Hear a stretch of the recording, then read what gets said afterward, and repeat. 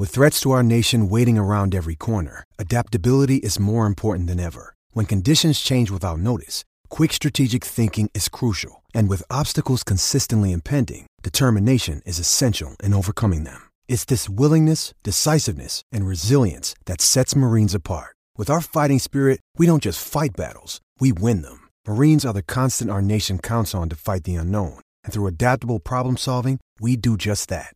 Learn more at marines.com. Another day is here, and you're ready for it. What to wear? Check. Breakfast, lunch, and dinner? Check. Planning for what's next and how to save for it? That's where Bank of America can help. For your financial to-dos, Bank of America has experts ready to help get you closer to your goals. Get started at one of our local financial centers or 24/7 in our mobile banking app. Find a location near you at bankofamerica.com/talktous. What would you like the power to do?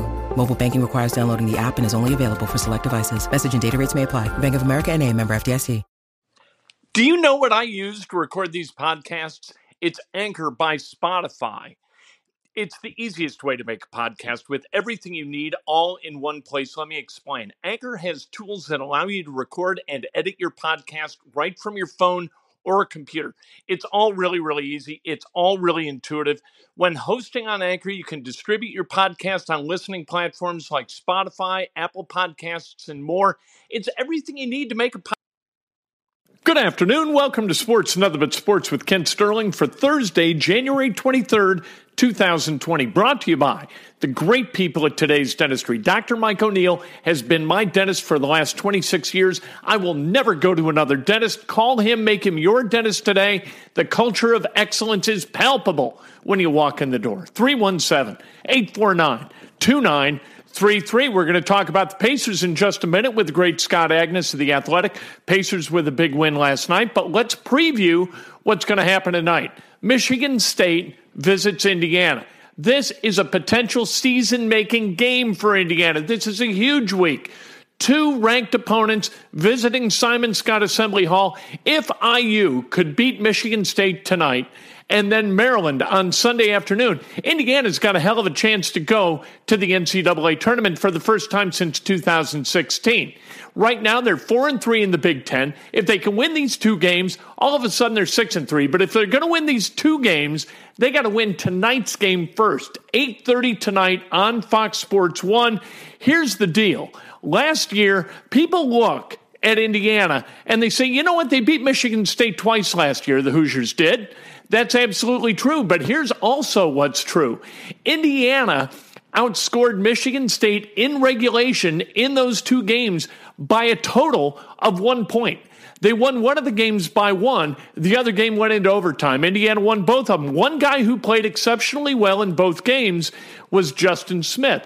Played 35 minutes and 34 minutes. He scored a total of 37 points, which means he averaged 18 and a half in those games. Devontae Green, you know what he did? I know people at Indiana either love to love or love to hate Devontae Green. He hit 6 of 9 3-pointers in those two games. 3 of 4 in one, 3 of 5 in the other.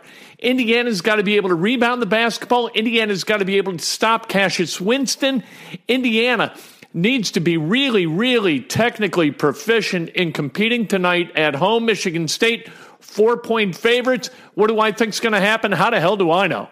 Indiana can show up and play really, really well like they did at Nebraska, where they had 21 team assists, or they can play like they did at Rutgers just before they played at Nebraska, where they only had 6 assists and got run out of the gym by the Scarlet Knights. I think Indiana's going to play really well. I think they can get the win tonight. I think they need to get the win tonight. If they get the win tonight and then they win Sunday afternoon, they're 6-3 in the Big Ten. This Big Ten season for Indiana, I think, is a race to 10 wins. If you can get to 10 wins, you're going to the NCAA tournament, and that would show progress for this Indiana family of basketball players and coaches. And that's what they need. They need to show progress. Or you're going to get guys like Caleb Furst up there at Fort Wayne Blackhawk. He's going to look at Indiana and say, you know what? I'd really rather go to Michigan State. I'd really rather go to Purdue. They're coming off back-to-back Big Ten championships. Not going to win the Big Ten this year. But if they want to keep that positive momentum rolling in state recruiting, You got to win these games or games like this. You got to get to 10. And winning these two make it much, much easier. You got to hold serve at home. And then if you can split on the road, steal a couple, not split's impossible. But if you can steal a couple on the road, you got a hell of a chance to go to the NCAA tournament and show that positive momentum. Speaking of that, this is only Michigan State's 4th road game of the year. The other 3, they picked up a loss. They've had a couple of close games. Tonight, it's going to be a great test for both Michigan State and Indiana. I absolutely cannot wait for this game. Again, 8:30 tonight on Fox Sports 1. Archie Miller, you know what? Got to start getting some meaningful W's. We'll see if he's able to put that together tonight. Speaking of meaningful wins, last night, coming off that 30-point beatdown at Utah, the Pacers, they absolutely rose up. They smited the Phoenix Suns 112-87. That's a 25-point victory on the road against a team that had played really well together over the last 7 to 10 games. The Phoenix Suns with DeAndre Ayton, they're a little bit different. That team last night, the Pacers, really, really good. T.J. Warren, in his return to Phoenix, where he spent the first few seasons of his NBA career, 25 points. Domas Sabonis, 24 points, 13 rebounds. 3 guys off the bench last night. McConnell, McDermott, Holiday in double figures. When the Pacers play like that, they are really, really tough to beat at home or on the road. You know, they've got a winning record on the road this year. They do. And that's a really good thing. If you can win the vast majority of your home games and then go on the road and split, that's a hell of a thing. So the Pacers, 3 games into their 5-game West Coast trip, they have won now 2 of them and lost 1. And they've got games coming up tomorrow night against the Golden State Warriors and then Sunday at Portland. Neither of those 2 teams really pose a great challenge. It's not like rolling into the Staples Center and playing the Lakers or the Clippers, right? You're playing the Warriors. The Warriors are even bad at home. Portland, they can do some things. We saw Lillard the other night with like 60 or 61 points, something crazy.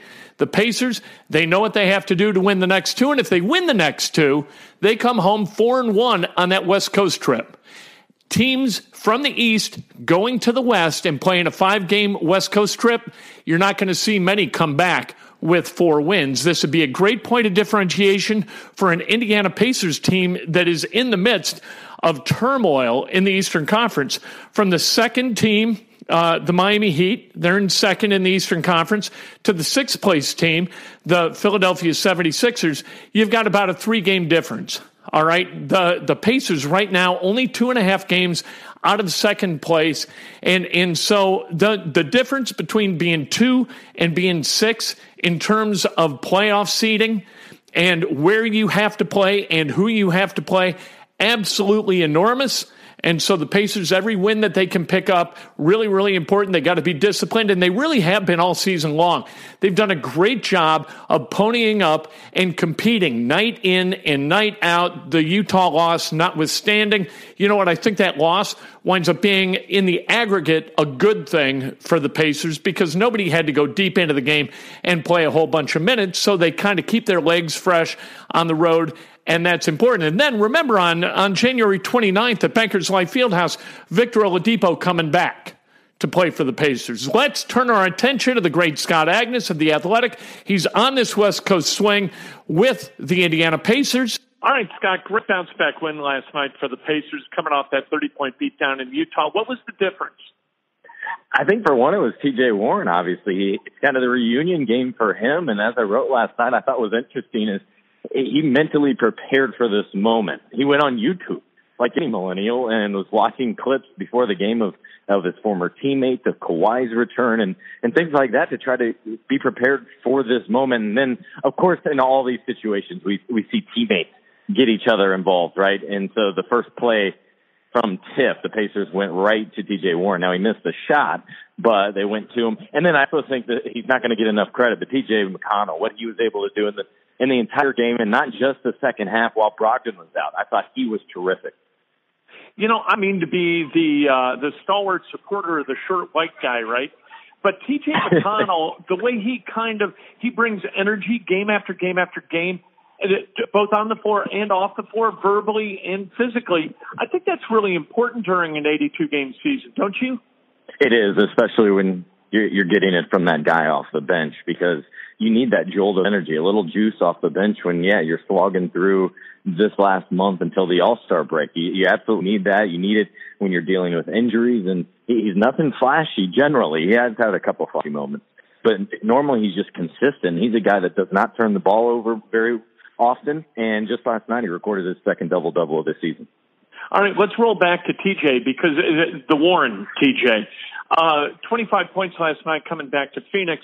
He's a quiet guy. He's a guy who's a little bit difficult to get to know. What have you learned about TJ Warren through the first 50-ish games of this season?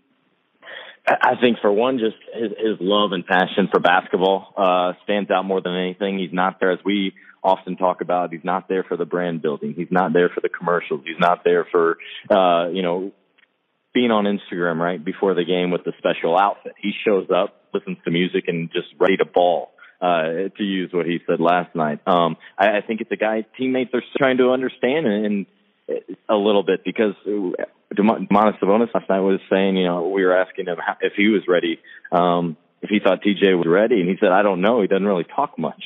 So it's not just to us. It also includes his teammates, which is a little bit of a baffling thing. But I think the other big thing, Kent, that stood out to me is he's been a willing listener, a willing learner, right? Because he hadn't been asked to play defense much before. He hadn't been taught to play defense much before. And that's something Nate and especially Dan Burke has worked tightly with him, especially Dan Burke trying to simplify the offense, explain their coverages, and especially man-to-man, because a lot of what he was used to was some zone action. And so he's responsible for his man and for his space. And so that's one big thing he's had to learn.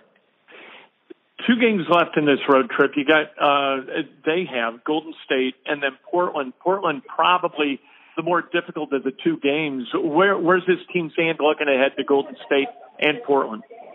So I think they look very good. They'll have a day of practice today in San Francisco, and of course that'll be special the next couple of days, because it'll be their first time in the new Chase Center, and it's billion-dollar glorious operations there, where people are probably more concerned with their suite than they are their seats, I got to imagine. But in terms of the Pacers, on the other side of that, the one negative to come out of last night was the fact that maybe Brogdon suffered something more than just a laceration above his left eye. He was checked out for a concussion. We don't have any more details at this point. It probably won't keep him out. They don't expect, but you just never know, especially the day after, right? How he recovers, how he feels when he woke up this morning. So losing him would be quite significant, because this team has been so good. I think they've won 11 of their last 12 games with Malcolm in the lineup. Malcolm Brogdon, my God, what else could happen to this guy? Is this like a style of play issue, or is this just really bad luck? Because this guy literally, like if you drew X's across all the parts of his body that have been injured this year, I don't think there'd be a part of his body that's untouched except maybe his liver.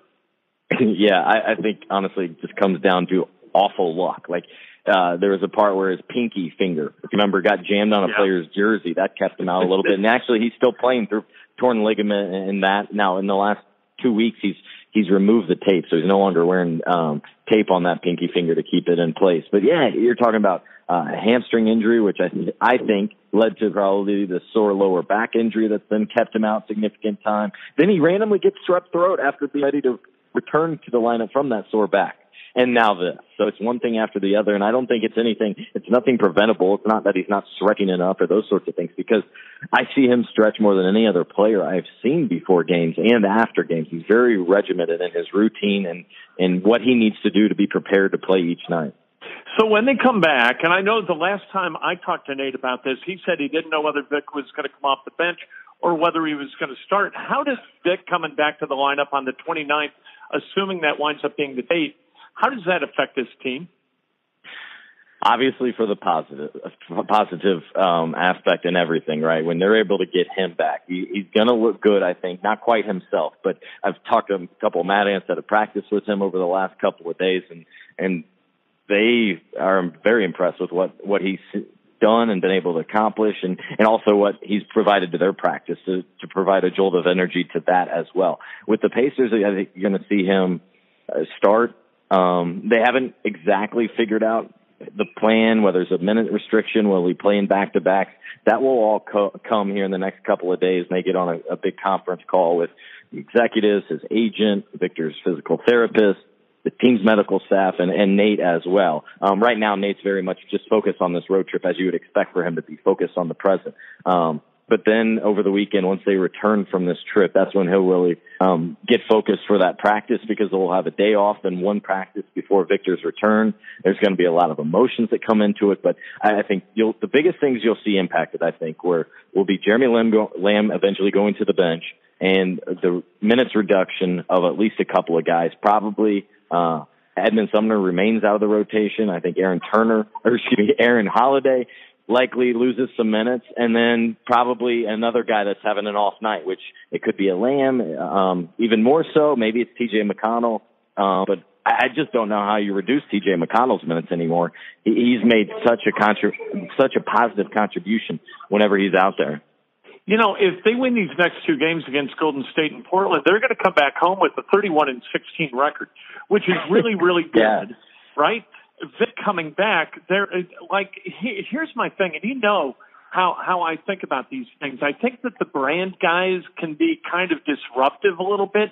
And Victor, is Victor a baller or is Victor a brand guy? I think he's truly a both at this point.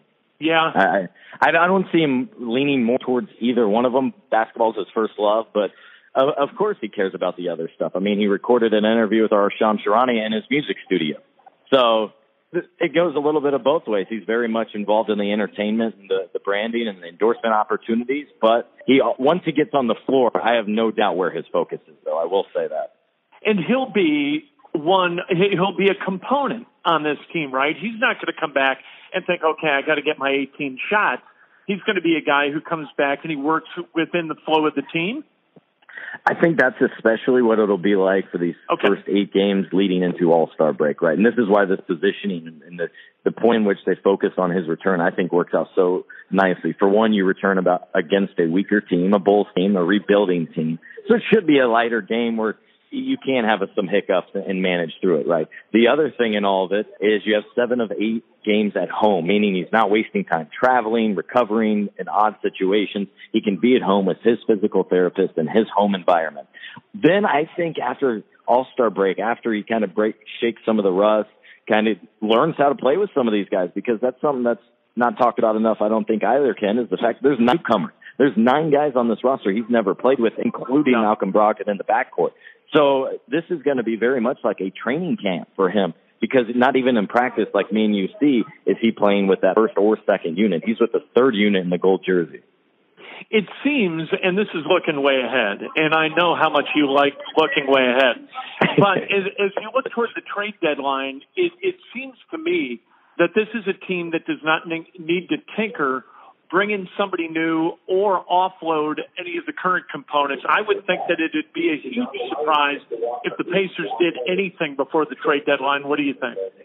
Yeah, at this point, that's exactly what I'm thinking as well, because usually the trade deadline stuff tends to happen and impact those teams that are desperate, meaning a team that's wanting to get over the hump, thinks they can compete with the Lakers and Clippers, or the other team that's desperate to trade off assets or gain assets for the upcoming draft. And I think that the Pacers are in neither of those spots. And chemistry we've seen over the years how important that has been, and you don't want to disrupt that. So any move they would make, I think it would just be kind of the bottom end of their bench to send out a guy that's not playing. But not even that do I see happening. I think they want to figure out what they have with this group, with Domas and Miles and Victor in the lineup, those sorts of things, and give it some time to play out. When leading into the summer, then they can understand, all right, that didn't work, or that's going to be great. Let's go all in on this subject. Because the big thing that's going to be coming up this summer, Kent, is Victor. They have to extend his deal. Otherwise, they risk going into the final year of his contract, and that's not something that I don't think either of them will probably want, for something to drag out. And that would dominate the topic of conversation, is where's Victor playing next year if he was in the final year of his deal. Scott, on one of these road trips, I know that the players are going through, walkthroughs, they're working on stuff. Maybe they're engaging in a little extracurricular fun. You, from my experience, it seems unlikely you're going out clubbing, and it's really unlikely you're going to a bunch of movies. What do you do on the road? Mostly work and catch up on sleep, because these early morning flights get to me. You know, I'm a night owl, and then I'm up late finishing my story. Right.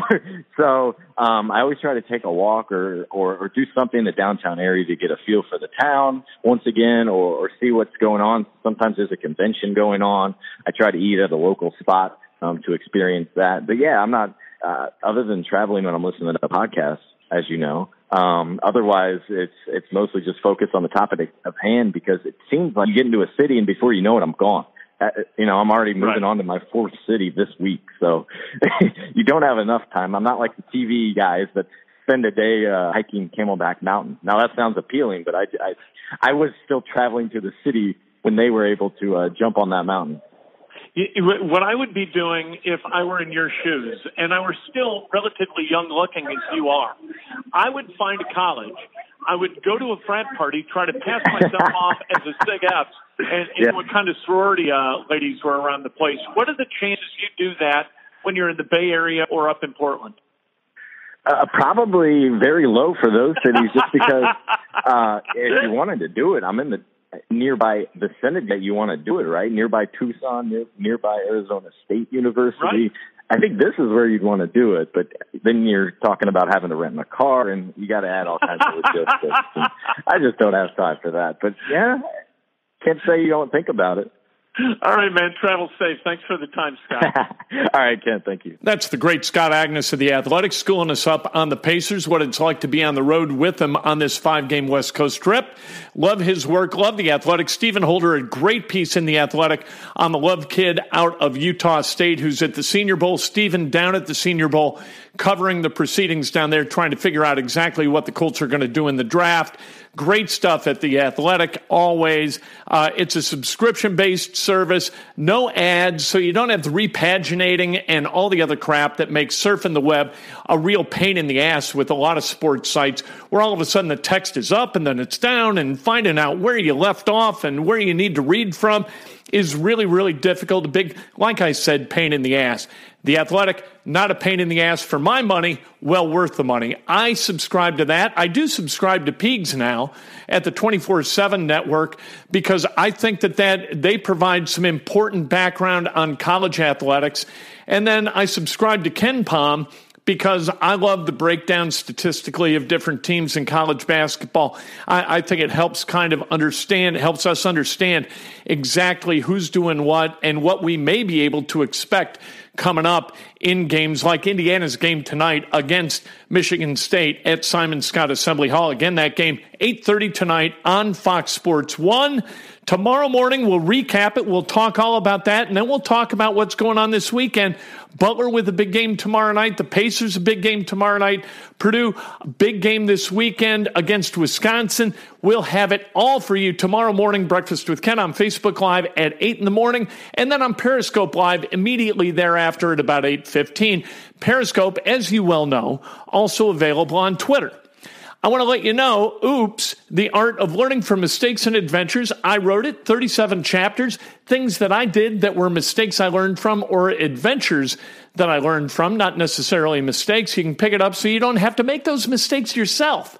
All right, you can learn from my mistakes without making your own. Or maybe you read the book and you say, you know what? As long as you survive your mistakes and you don't hurt anybody else in the process, what the hell am I afraid of making mistakes or admitting mistakes for? That's another good outcome of consuming this book, either in ebook form, audiobook form, or hardcover. You can pick them all up at Amazon.com. Just search Kent Sterling and Amazon Books, and up will pop the yellow and red cover of Oops, The Art of Learning from Mistakes and Adventures. All right, we'll talk to you tomorrow morning. Breakfast with Kent, brought to you by the great people at Today's Dentistry, 317-849-2933. Join me.